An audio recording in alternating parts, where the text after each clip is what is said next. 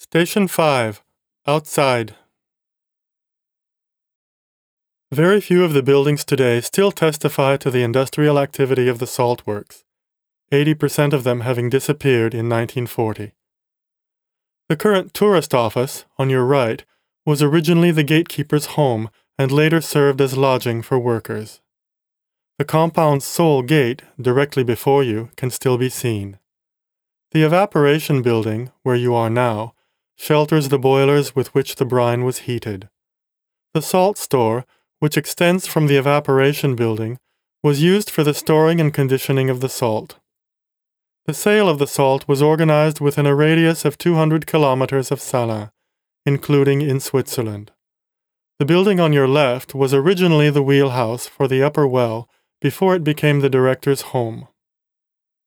The current car park was an important place of traffic and also where coal was stored and ashes were dumped. Please follow along now towards Station 6.